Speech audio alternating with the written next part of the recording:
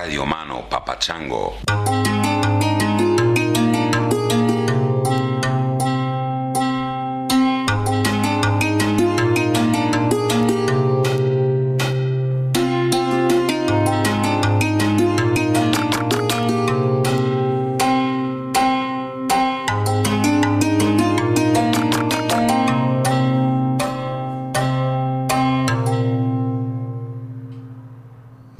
So here we are, or here I am anyway, in Topanga, California.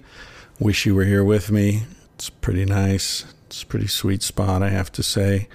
Took my morning walk out through the canyons. Saw some green parrots against the red rocks and the blue sky. Kind of cool. Very elemental. I like that. Simple colors. Simple sensations. I've been falling asleep before midnight, which is strange for me, and waking up at dawn. My bed catches the early morning sun. And first few nights I was here, I wore eye mask. And then I stopped wearing it, and now I just wake up with the sun. So I'm becoming a fucking farmer. I'm getting all wholesome and stuff. I don't know. That's going to take away my edge, maybe. We'll see what happens. Welcome to another Toma episode. You requested it. I'm providing it. Ask and ye shall receive, as they say. If not from the good Lord, then from me, for whatever that's worth. First things first, I want to congratulate a member of our tribe, an existing member and maybe a new member. Carrie had a baby. You don't know Carrie. I don't know Carrie, except Carrie has sent music and sent emails, and Carrie and I have sort of developed a friendship over the years without ever having been in the same room. But hey, that's the modern world, right? Anyway, Carrie just had a baby on the 14th, Evelina Rose.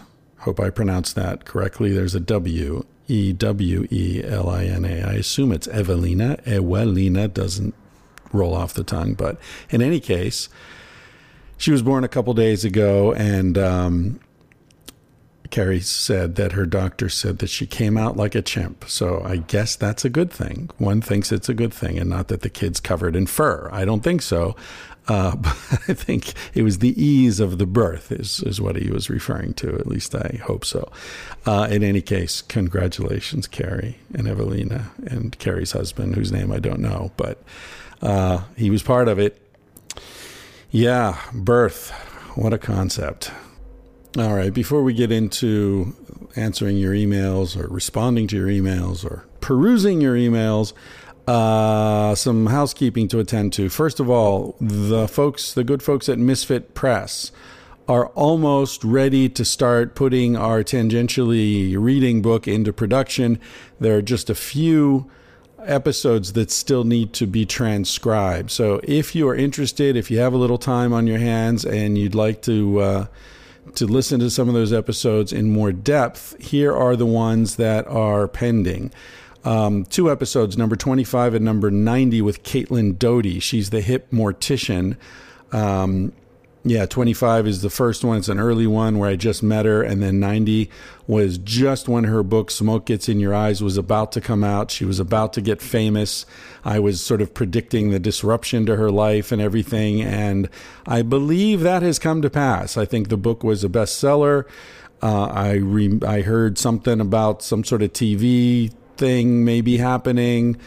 I don't know. I haven't had an update on that, but interesting conversations with someone who's got a very healthy and unusual attitude toward death and experience with working with dead people. So if that interests you and you'd like to listen to that in more depth and transcribe the juicy bits of those episodes, please step up. Episode 27 is with Liam and Charlie, these 2 kids. Charlie's my cousin, and Liam is the son of one of my best buddies. I think they were maybe 10 and 11 or something at that point, or maybe 9 and 10. That'll be an easy one because they're pretty short. And it'll also be amusing because they say some funny shit. Episode 204 with Casilda. has to be transcribed. That'll be an interesting one. I know a lot of you wrote in wanting to help her write her memoirs, which she's still working on at this point. So it's too early to call on any assistance for the book at this point. But if you'd like to listen to that episode in more detail, that would be fantastic. And what else do we have? Wim Hof, episodes 204 and 209. Fascinating, of course. Those are very recent. Josh Fox, which is, I don't see the number here. But anyway, Josh Fox is a very recent episode. And 2 episodes with our dear friend, at this point, most probably our dear departed friend, Justin Alexander, which are episodes 143 and 167. World traveler, ninja, cool guy who pushed it a little too far, apparently, in the Himalayas. And his body has not been found. For those of you who haven't kept up to date on things, they did the last search where they found his stuff by the river, and they think he either fell or was pushed from a precipice, and that his body was washed away by the river. And so it doesn't look like we're going to find any sort of closure or resolution to what happened with Justin. Anyway, if you'd like to delve into that in more detail, please do. You can contact Matt at Misfit Press. Hold on, let me just get that. Matt at misfit-inc.com. That's Matt at misfit, MISFIT -inc.com. You can get in touch with him, and he's coordinating the transcribing of these episodes. So thank you for that. What else? It's been a while since I read any of the Amazon purchases, so let's do a little of that. I won't do it for the full 20 minutes like I did the last time. Some people complained about that, and yeah, I don't know. I push back a little, but I get your point. You know, you don't want to get too crazy. Let's see. Under books, Doc Savage, Glare of the Gorgon, The Wild Adventures of Doc Savage. That sounds good. The Glare of the Gorgon. Wonder if Doc Savage is related to Dan Savage. I'd like to see his adventures. There's a movie in there somewhere. Here's a book called How to Hook and Cookbook. Don't know if that's fishing or sex work. Hard to know. Oh, here's another one. They bought 2. Somebody bought another one of those. I don't know why those are. Maybe it's a gift. Perv, the Sexual Deviant in All of Us. That's by my buddy. The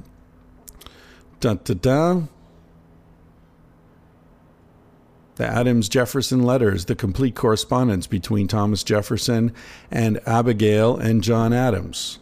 Cool. Somebody's getting educated. The Social Life of Coffee, the Emergence of the British Coffee House. That looks good. Man, it costs $35. Better be good. Somebody bought some music. It says digital music, so I don't know if it's MP3 download or what, but it's called Shout It Out, and then it says explicit. Here we have Cacao Bliss Brain Enhancing Nootropic Coffee. Wow, that sounds complex. Boosts your mood. I'll bet it does. And we've got Itsumo Wild Ahi Tuna Jerky, spiced, sashimi grade yellowfin tuna fish, Wild Planet, wild sardines and extra virgin olive oil, lightly smoked, a tin, 12 of them. Nice. Camping. I'm guessing they're going camping. By the way, I'm going camping. In a couple days, I'm going to Death Valley, where I've never been before, but I'm really looking forward to that. I met a guy at the party following the recording of the podcast with Wim and Stanley. A couple episodes back, I met a guy, very cool guy, who had met Wim on Mount Everest. He'd heard about this guy who was climbing Mount Everest in shorts and thought he was a joker. And he actually ran into him. Wim was coming down. And they sat and talked for a while, and yeah, he decided Wim is, in fact, not a joker. Not at all. He's a really cool guy. Yeah, Doug and I hung out a little bit, and Doug does a lot of traveling and camping, and he mentioned how much he enjoyed Death Valley and asked if I'd ever been out there. I said no. He said, well, we're going to go in November, a few days after the full moon, because it's really cool, because at the beginning of the night, it's totally dark. You got incredible skies, the stars are just everywhere. And then the moon comes up, and then it's bright because you've got an almost full moon, and that just lights up the desert. So this is the perfect time to go out there, and he and a buddy of his are going, and they've very generously invited me, so I'm going to be rolling out into Death Valley here in a few days. Really looking forward to that. Somebody bought Dr. Christopher's Original Formula liver and gallbladder capsules. Now, that's not me. I'm not Dr. Christopher. And someone got an enema bag kit. Okay. Hope you enjoy that. Green Forest Premium 100% recycled bathroom tissue. Now, does that mean they recycle used bathroom tissue? Because I don't think I'd want to buy that. Somebody bought some Lifestyle Skin large condoms. Okay, good for you. And someone else bought a Nancy 2-ended duo head waterproof silicone vibrator toy, 20 speeds, various colors. This one's purple. I see in the last week 2 Kindle ebooks were purchased. One, Sex at Dawn, How We Mate, Why We Stray, What It Means for Modern Relationships. That book sucks. And the other is You Are a Writer, so start acting like one. That's funny. What do writers act like? I still don't know. I think I'm officially a writer, but other than complaining about writing, I don't really know what makes writers writers. That and writing, I guess. Someone bought a traditional Mexican yoga blanket. A traditional Mexican yoga blanket. Fuck. I didn't know there was such a thing as traditional Mexican yoga. All right. Thank you to whomever bought the lamb hand puppet. Not sure what a lamb hand puppet is, but I imagine it's just cute as hell. All right. So to wind this up, looks like the biggest purchase through my site last month was a ViewSonic VX2452 MH 24-inch LED LCD monitor, full HD. Oh my God. Whoever this is, I'm looking at it, they're only $140. So I'm looking like, how can that be such a big deal? They bought 18 of them. So somebody who's buying monitors for their company or for a school or, I don't know, for a hotel or I don't know what, but somebody's buying these monitors. They bought 18 of them. They bought them through my site, ended up costing them over $2,500, of which $100 went to support the podcast. So whoever you are that's doing that, fucking thank you. Really, thank you for remembering to go through the site, because that's $100 that would have just been left on the street somewhere, and you managed to get it to support this podcast. So thank you so much for that. And for the rest of you who buy stuff through my site at chrisryanphd.com, click on that Amazon link and there you go. All right. One of the things I really like being able to do with this podcast is, I don't know, what are we going to call it? Community maintenance, putting people in touch with each other, sort of keeping this tribe interactive. One of the ways I can do that is by playing music from people who listen to the podcast. I do that as much as I can. This is a song just came in from a guy named Justin E. Robb. The EP is Blood Brothers. You can find him at justinrobb, ROBB, bandcamp.com/album/blood-brothers-EP. But that's a big pain in the ass. So why don't you just go to Bandcamp and search Justin Robb with 2 B's and you'll find this. This song is called Robert E. Lee. I really enjoy it. And it just came in a few days ago from Justin. And he invited me to play it on the podcast. So that's what I'm going to do because I dig this tune. Hope you do too.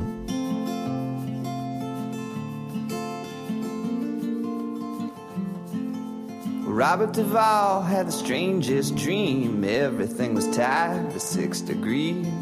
Opened up the fridge, he drank some milk. Turned on the TV and the glass just fell.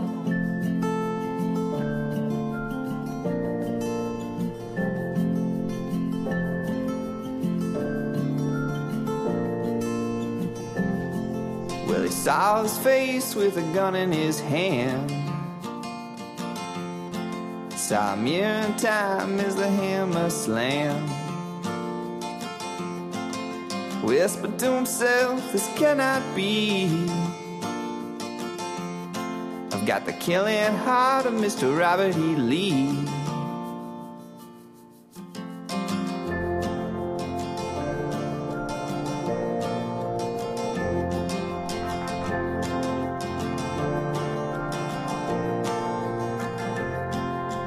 Robert Lee emerged from his tent with his bravery sold and his army spent. Looked to the faces of his men, saw the confusion within him.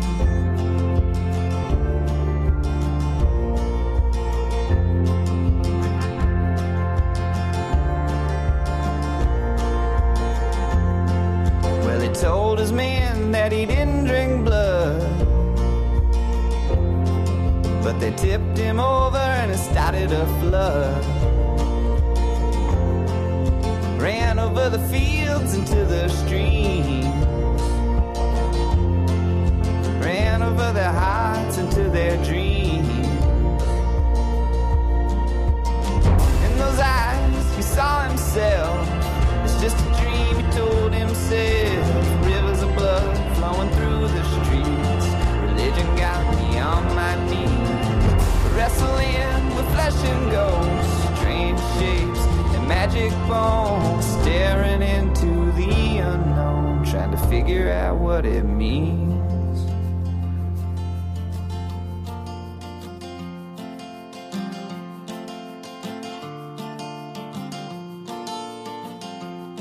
We need action now, John Brown proclaimed. Heartland's never seen such terror and grace.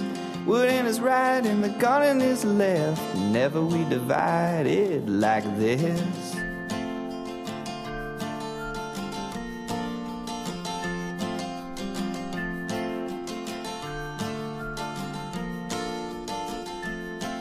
Well, the church bells rang as John Brown left. Soon freedom rang as Kansas bled. Brown searched his soul and he found love, but he couldn't escape being blinded by blood. In those eyes he saw himself. It's just a dream, he told himself. Rivers of blood flowing through the streets. Religion got me on my knees. Wrestling with flesh and ghosts. Strange shapes, magic bones. Staring into the unknown. Trying to figure out what it means.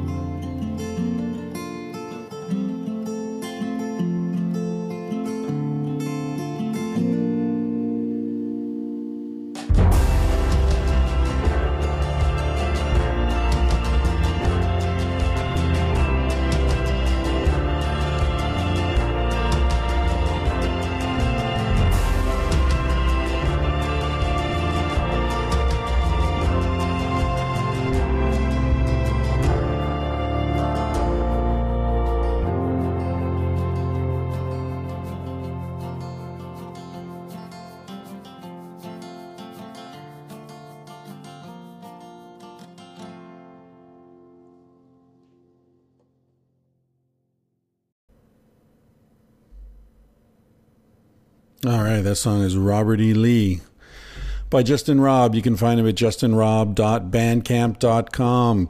Check him out. That's an acoustic record. He's got a rock and roll band as well. which you'll find there if you root around a little bit.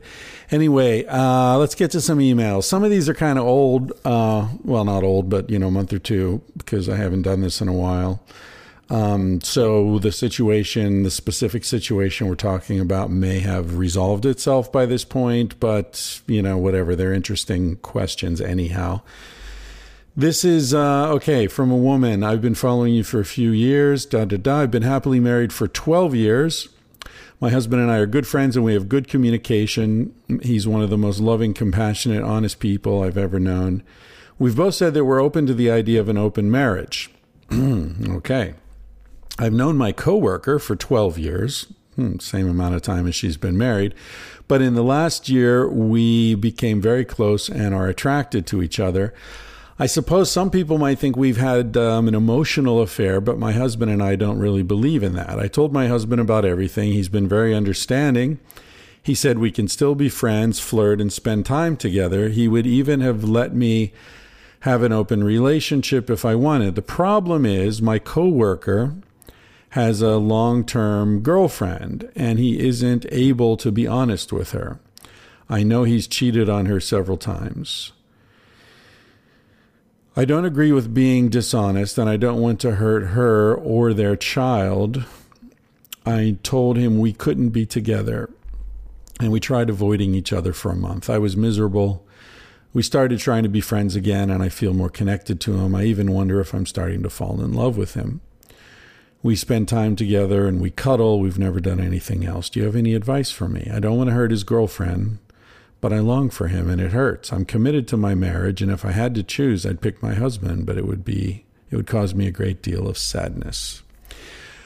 All right, so the problem I see with this situation is twofold. One, this guy that you're attracted to is lying to the woman he has a child with.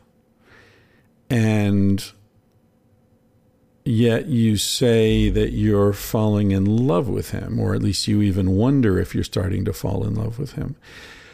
This to me seems to be a very clear case of confusing your internal feeling, your internal state with that may be triggered by a person or a situation that you're in.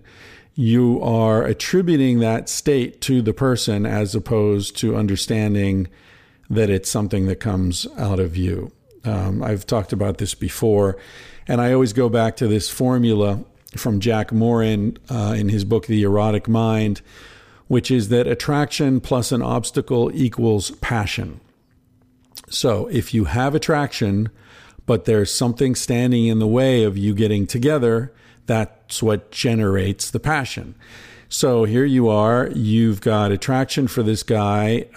One obstacle could be your husband, but he seems to be pretty cool with it. So doesn't seem to be a major obstacle at this point. But your discomfort with this guy lying to his girlfriend and possibly hurting their child and her, that's the obstacle. So you're feeling an increasing sense of passion because there's this attraction that you're not able to consummate. And you're starting to confuse that with love at this point. I think that's a big mistake. A, because it isn't love, it's just the accumulated energy of the attraction that isn't being consummated, like water piling up, water level rising behind a dam, right? You've got the flow is blocked by the obstacle, and so you get this energy accumulating behind the obstacle until it sweeps the obstacle away, or alternatively, the river finds an alternate course. In your case, I hope that you find an alternate course because you know that you don't want to hurt this guy's girlfriend and their child, and this guy's lying. And he's cheated. He hasn't told his girlfriend about what's going on with you. He's not going to tell his girlfriend about what's going on with you. And so I wonder if this guy is really someone who is going to be helping you to expand your your mind, your consciousness, your spirit, your energy. The problem with lying is that it constricts us. It erodes the thing we're trying to build. And he's lying. And so you aren't. And you're obviously at a point in your life where you're willing to face the consequences of being honest with your husband. It sounds like you've got a really open, clear, beautiful relationship with your husband. So why tarnish this life that you're cultivating with this man that you love, your husband, with something that's not true? It's not real. The guy's lying. The boyfriend, the guy, he's lying. And there's a baby involved.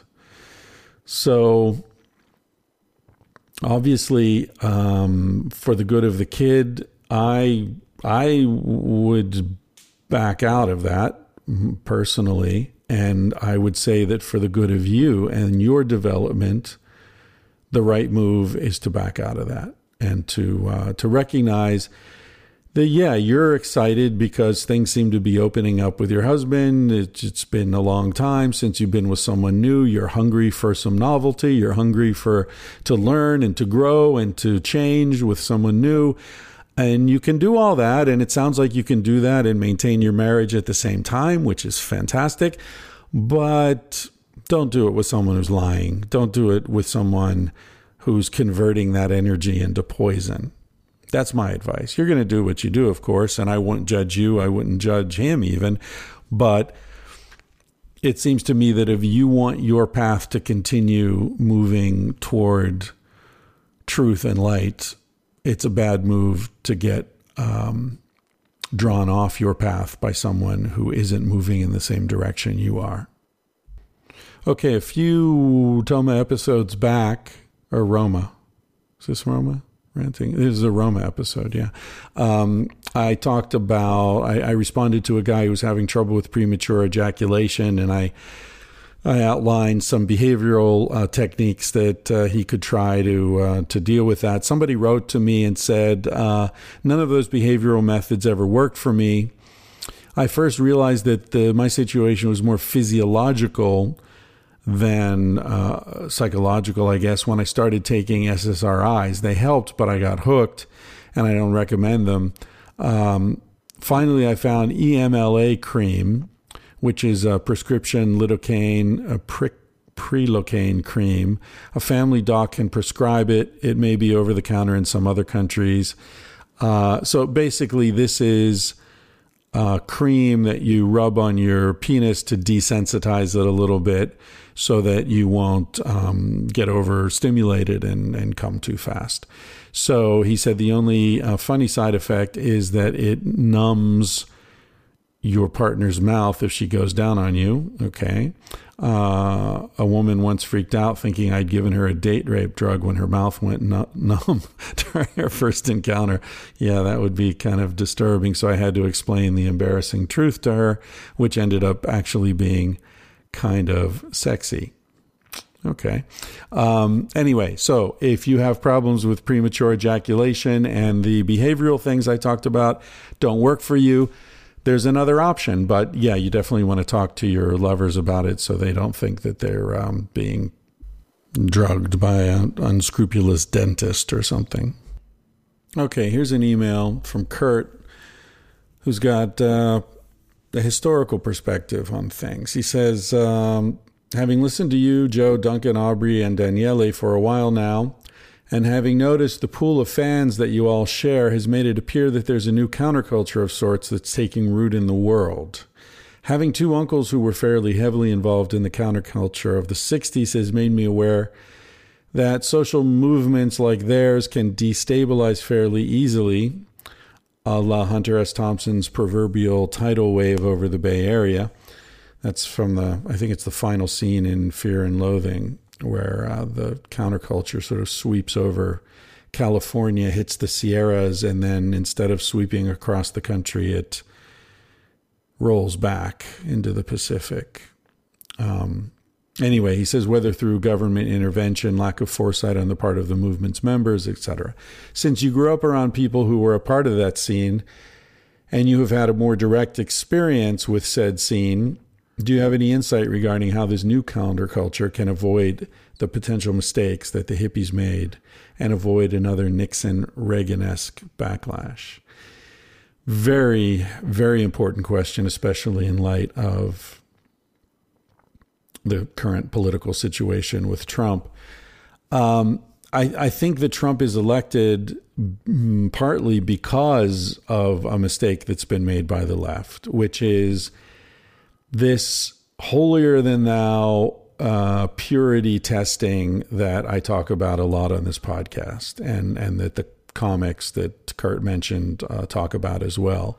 I think that's a major mistake, because anything you do that's going to alienate decent people who aren't necessarily signed up for your movement is a mistake, because you can't threaten decent, straight people with your scene. So I think the mistake in the 60s and the 70s was the disdain that a lot of the counterculture felt toward straight people. That alienated them, that divided the country in a way that worked against the counterculture.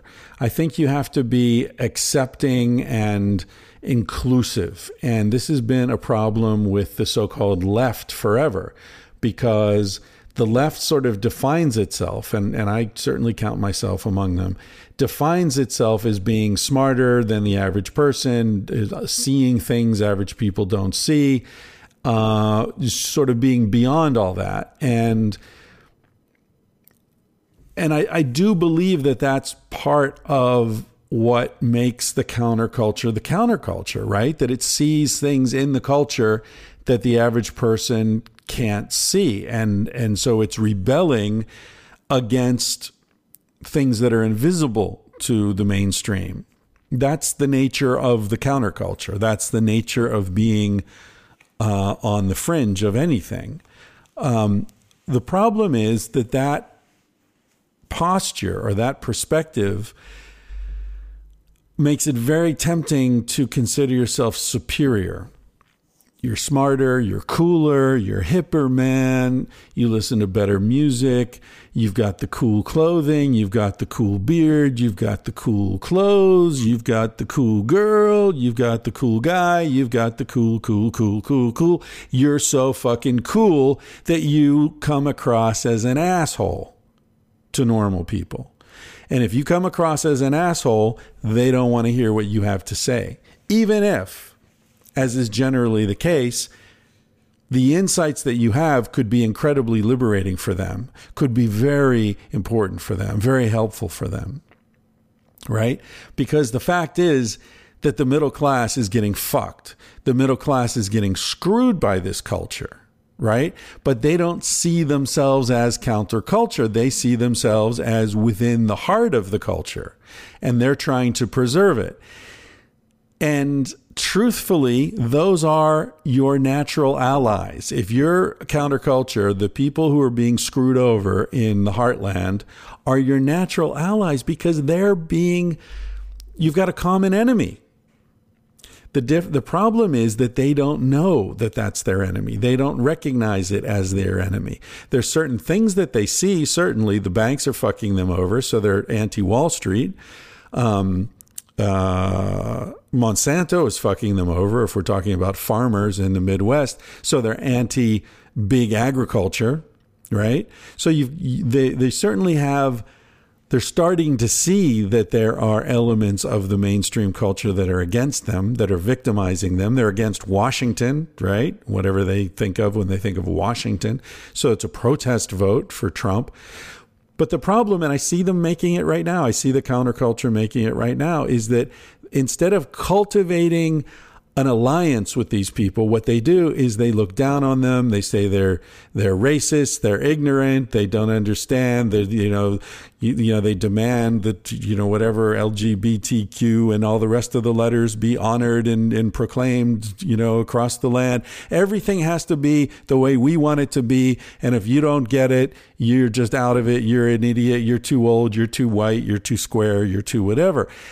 But that's fucking us. That's fucking the progressive movement. And that's what the progressive movement always does. It splinters. There's backbiting. There's knives in each other's backs. There's all this conflict within the movement. So the right, which is unified around this very simple idea, profit, fuck y'all, get out of our way, fuck your regulations, fuck your hippie poetry, fuck your whatever, just get the fuck out of the way and let us make money. They're unified. You've got, look at it. You've got evangelicals voting for a fucking Trump, a guy who's been married 3 times to all foreigners. I think he's an atheist. I mean, they don't give a shit. They just want power. They just want power and money. But the problem is on our side, it's not even a side. That's the problem. It's a fractured mess. And we have a lot more people. There are a lot more people who believe that in gay rights and women's choice and, cutting down on reducing the amount of money that's going to foreign wars. And, you look at the people who believe that climate change is real and that it's a serious issue. It's like 80-something%. And yet we can't get these things passed. Why? Because the other side's unified and we're attacking each other all the time. So back to Kurt's question. What can we do to avoid potential mistakes made by the hippies and avoid another Nixon Reagan-esque backlash? I think it's the same thing as always. We have to be inclusive. We have to understand that working class black people and working class white people are on the same side. We have to understand that all the different minority groups are on the same side of this.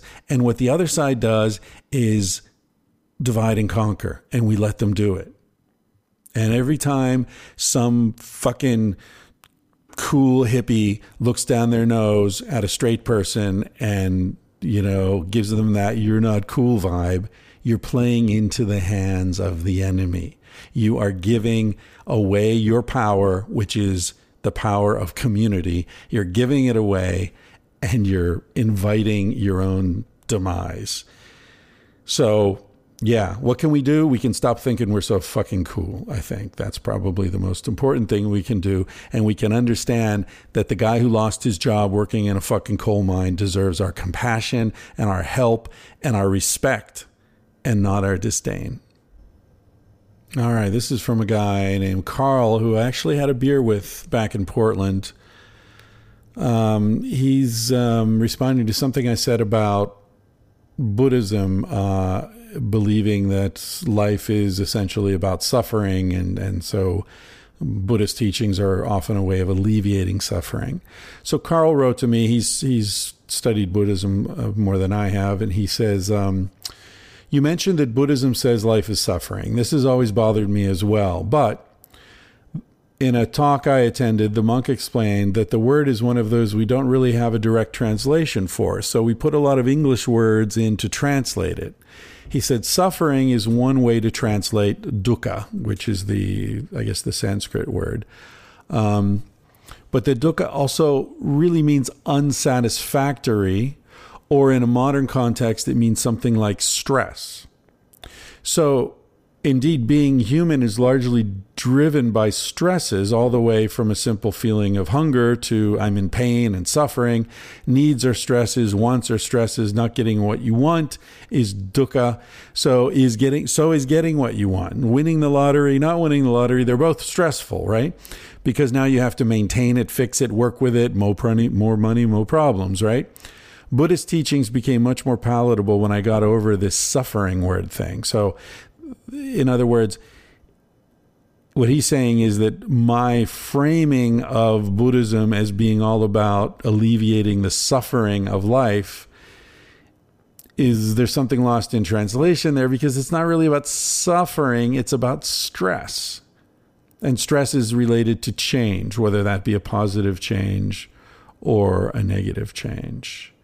I think he's right about that. It's interesting how translations can completely change the trajectory of something. I'm reminded of one of my favorite books, The Unbearable Lightness of Being by Milan Kundera. Highly recommended. If you haven't read it, it's fascinating look at male-female relationships, the way men think, the way women think, and it's all set within the context of Prague Spring. So you get a very interesting history lesson as well as sort of a lesson in philosophy and thoughts on relationships. Anyway, there's a scene in that where Kundera says that Tomas, the main character, is an epic womanizer. And Kundera says there are two types of womanizers. There's the epic and the romantic. The romantic womanizer is the man who believes that the perfect woman is out there somewhere and he just has to find her. So his life is this constant vacillation between excitement, this is her, this is the one, and then disappointment. Oh, it's not the one. She's not perfect. Oh, well, got to keep looking. And, oh, is this her? Oh, this isn't her either. So that's his life. Whereas the epic womanizer is the man who is just fascinated by women. So he's never disappointed. The romantic's always disappointed, ultimately. But the epic is never disappointed because he's not looking for perfection. He doesn't want perfection. He just wants new. He just wants change. He just wants more experience. So, hey, this one, yeah, I don't expect her to be perfect, but she's interesting.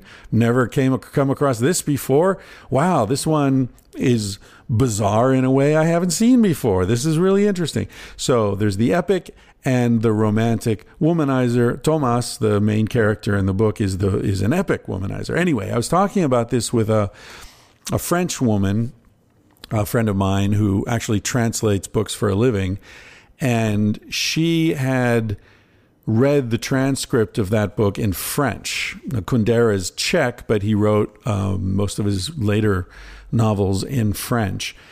And she said that in the original French, the word that was translated to womanizer in English actually means lover of women or admirer of women. And think about how that changes it. You're reading this in English, and it says, there are two types of womanizer, the epic and the romantic. Now, if you're reading this as a woman or even as a man, you come to that word womanizer and you think asshole. You think a man who objectifies, degrades, uses, discards women. Now, you read it in the original French, and you come to admirer of women. There are two types of men who admire women. There are two types of men who love women. It's a completely different feeling, completely different sense of who this character is, completely different understanding of men, completely different understanding of the energy of what it is to admire and love women and the frustrations and the challenges. Totally changes it. So, yeah, I remember reading somewhere that to read a book in translation is like looking at the back of a tapestry. You can see the outline and the pattern, but the color is really lost. Speaking of novels, I just finished reading a novel. It's the first novel I've read in months, if not years, called The Gold Eaters by Ronald Wright. Now, you may have heard me talk about Ronald Wright. He's writes mostly nonfiction. He wrote an amazing book called A Brief History of Progress, I think, or maybe A Short History of Progress. Wright. He's Canadian historian. He's a specialist in Latin American societies, pre-contact, Aztec, Inca. Very, very smart guy, very interesting.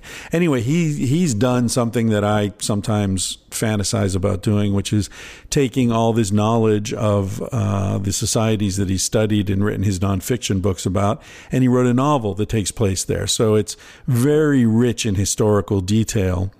It's about the conquest of the Inca. Conquest. Isn't that funny? Think about that word. It's about the conquest of South America, the conquest of the Inca. Makes it sound noble, doesn't it? As opposed to, it's about the extermination, the rape and pillage, the destruction, the genocide of an advanced culture in Latin America by a bunch of disgusting disease-ridden Spaniards. Anyway, it's called The Gold Eaters. Just came out a couple months ago and highly recommended. Very good book. If I remember, I'll put a link up on my site, but I probably won't remember. So here you go. Make a note of it. If you want to read a book that's a very good story, but also will give you a pretty damn accurate understanding of what went down in Peru, Ecuador, Chile, that region in the 1500s. All right, how about a little poetry? I think it's time for some damn poetry. This is Stephen Dobyns, Dobyns, from a collection just called New and Selected Poems, put out by Penguin. Sam Lawrence turned me on to him. Sam Lawrence is the guy who has the Grow Big Always podcast that I co-released the episode with Stan and Wim a couple weeks ago. Sam's an interesting cat. He studied poetry, really loves poetry, and I enjoy poetry, so we sort of threw back and forth a few of our favorites. Anyway, this is called Topless. For those of you who think that poetry is a bunch of, it's anodyne and dried out, no juice, no fun, no sex, this will change your mind. It's called Topless. At first, I went just for the girls, stopping by every 6 months for a few beers. One liked to hang upside down as she stripped off her clothes. Another attached matches to her nipples and lit them. Good-natured local girls and the music going boom, boom. Then they'd stroll through the all-male audience, ruffle a few bald heads, rub up against some bellies, bounce on a couple of laps. All for the dollar some fellow would stick between their G-strings and oddly platonic flesh. One looked like an old girlfriend, and even seeing her fully dressed would send me stumbling back to late nights and parked cars. But soon I began speculating about the spectators. Many were regulars, old guys in work clothes, sipping beers, out of shape, skidding between their first and second heart attack or stroke. I was touched by the attentiveness of the girls, their jokes and small talk. You know, those mechanical toys, wind-up rabbits or bears. My kids have a couple. How they scuttle across the floor only to end up in a corner, banging their fragile tin bodies against the baseboard. These guys were like that. And the girls, in a small way, would set them straight again. Just recently, I watched a plump girl straddle some codger's lap, hands on his shoulders, head thrown back, prodding the guy with her questions. "So how's Billy?" she asked. "Did he get the job yet? And Betty Lou, did she decide to keep the kid?" Well, as he spoke, she swung her shoulders left and right, swinging her big breasts. So this guy, with his chin poked directly between her nipples, kept getting punched. Left breast, right breast, slapping across his face, knocking off his glasses, banging his goofy grin as his head bounced back. Not slapping any sense into him, too late for that. Just one of the peculiar ways the world can plant a smooch when you least expect it. "How's the wife? How's the back? How are the arches holding up?" Pow, pow, piston strokes from some bright engine, so that briefly the girl seemed the very center of the world's own merry-go-round that had to be just then wanging around through the night sky. The colored lights, the spectral horses, the lions with rubber teeth, and clinging to their seats, all these old guys, all the timorous and beaten with their gray faces and ill-fitting toupees and sappy smiles. Nothing bad at the moment, nothing scary or mean. Life without the sharp parts, thrills without regret, as the tumble-down music zigzagged like lightning across the fretful dark. Yeah, I haven't spent a lot of time in strip bars, strip clubs, whatever, but some. And a couple things jump out at me there. I've also felt that there's a therapeutic energy in these places often. A couple of cool little things, like he says, they'd stroll through the all-male audience, ruffle a few bald heads. Ruffle a few bald heads. You ruffle hair. How do you ruffle a bald head? But that's the point, isn't it? That's the point, that the women are in a way, responding to who the men used to be, or responding to who the men wish they were. So you ruffle the bald head as if it were covered with hair. Because for a second, it makes the guy feel like he's not bald. And the other thing that struck me out was they do it all for $1. Some fellow would stick between their G-strings an oddly platonic flesh. That's an interesting detail, the oddly platonic flesh, because it's true. At least it's true for me, that when you're in that kind of environment and you see these women, there's a surface sense of which, oh my God, they're so sexy, and they're smiling at me, and But on the deeper level, you know it's all a show.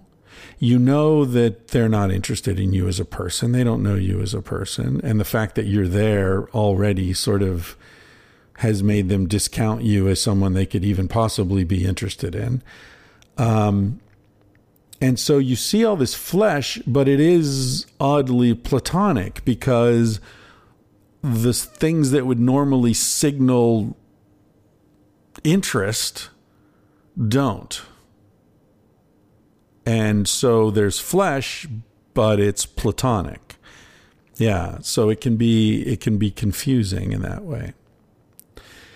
Anyway, and the other thing I liked is not slapping any sense into him. Too late for that. I don't think you can use breasts to slap sense into men. All right, ladies and gentlemen, I think that's enough for me. It's 50 minutes, almost an hour. I've enjoyed this. I hope you have. The audience for this podcast continues to grow, so thank you to everyone for talking to your friends about it and spreading the word. It's super cool to have this many people interested in what I have to say. I have no idea why, but something's touching some nerve out there, and I'm grateful for your attention. Somebody, a guy did a video. He took some of the things that I said on this, specifically on these Roma episodes, and he set them to a film that he made, and really encourage you to check it out. It's quite beautiful. It's on YouTube. And if you go to YouTube, just Google Waiting for Winter, Seattle. He filmed it in Seattle, and it's Waiting for Winter, Seattle, and his film will come up. It's a beautiful piece of work and strange. His name's Jake Marquez. And it's strange for me to hear myself, my voice set against these images that he's created, but it's quite beautiful. I'll also I'll put it up on the webpage on chrisryanphd.com, so you can see it there. Also tangentiallyspeaking.com. It takes you to the same place. So that's it for me. I'm going to check out, and I'm going to leave you with a classic tune from Funkadelic called "Can You Get to That?" Catch you next time. In the meantime, I hope you can get to that.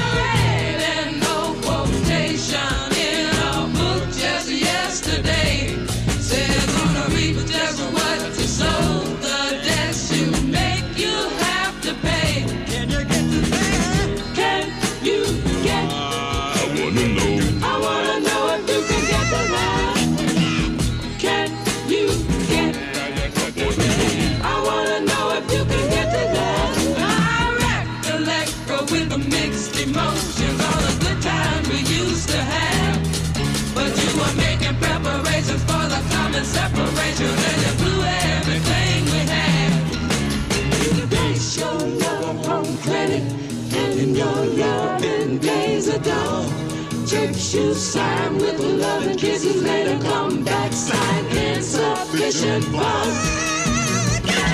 Can you get? I wanna know. to that? Can you get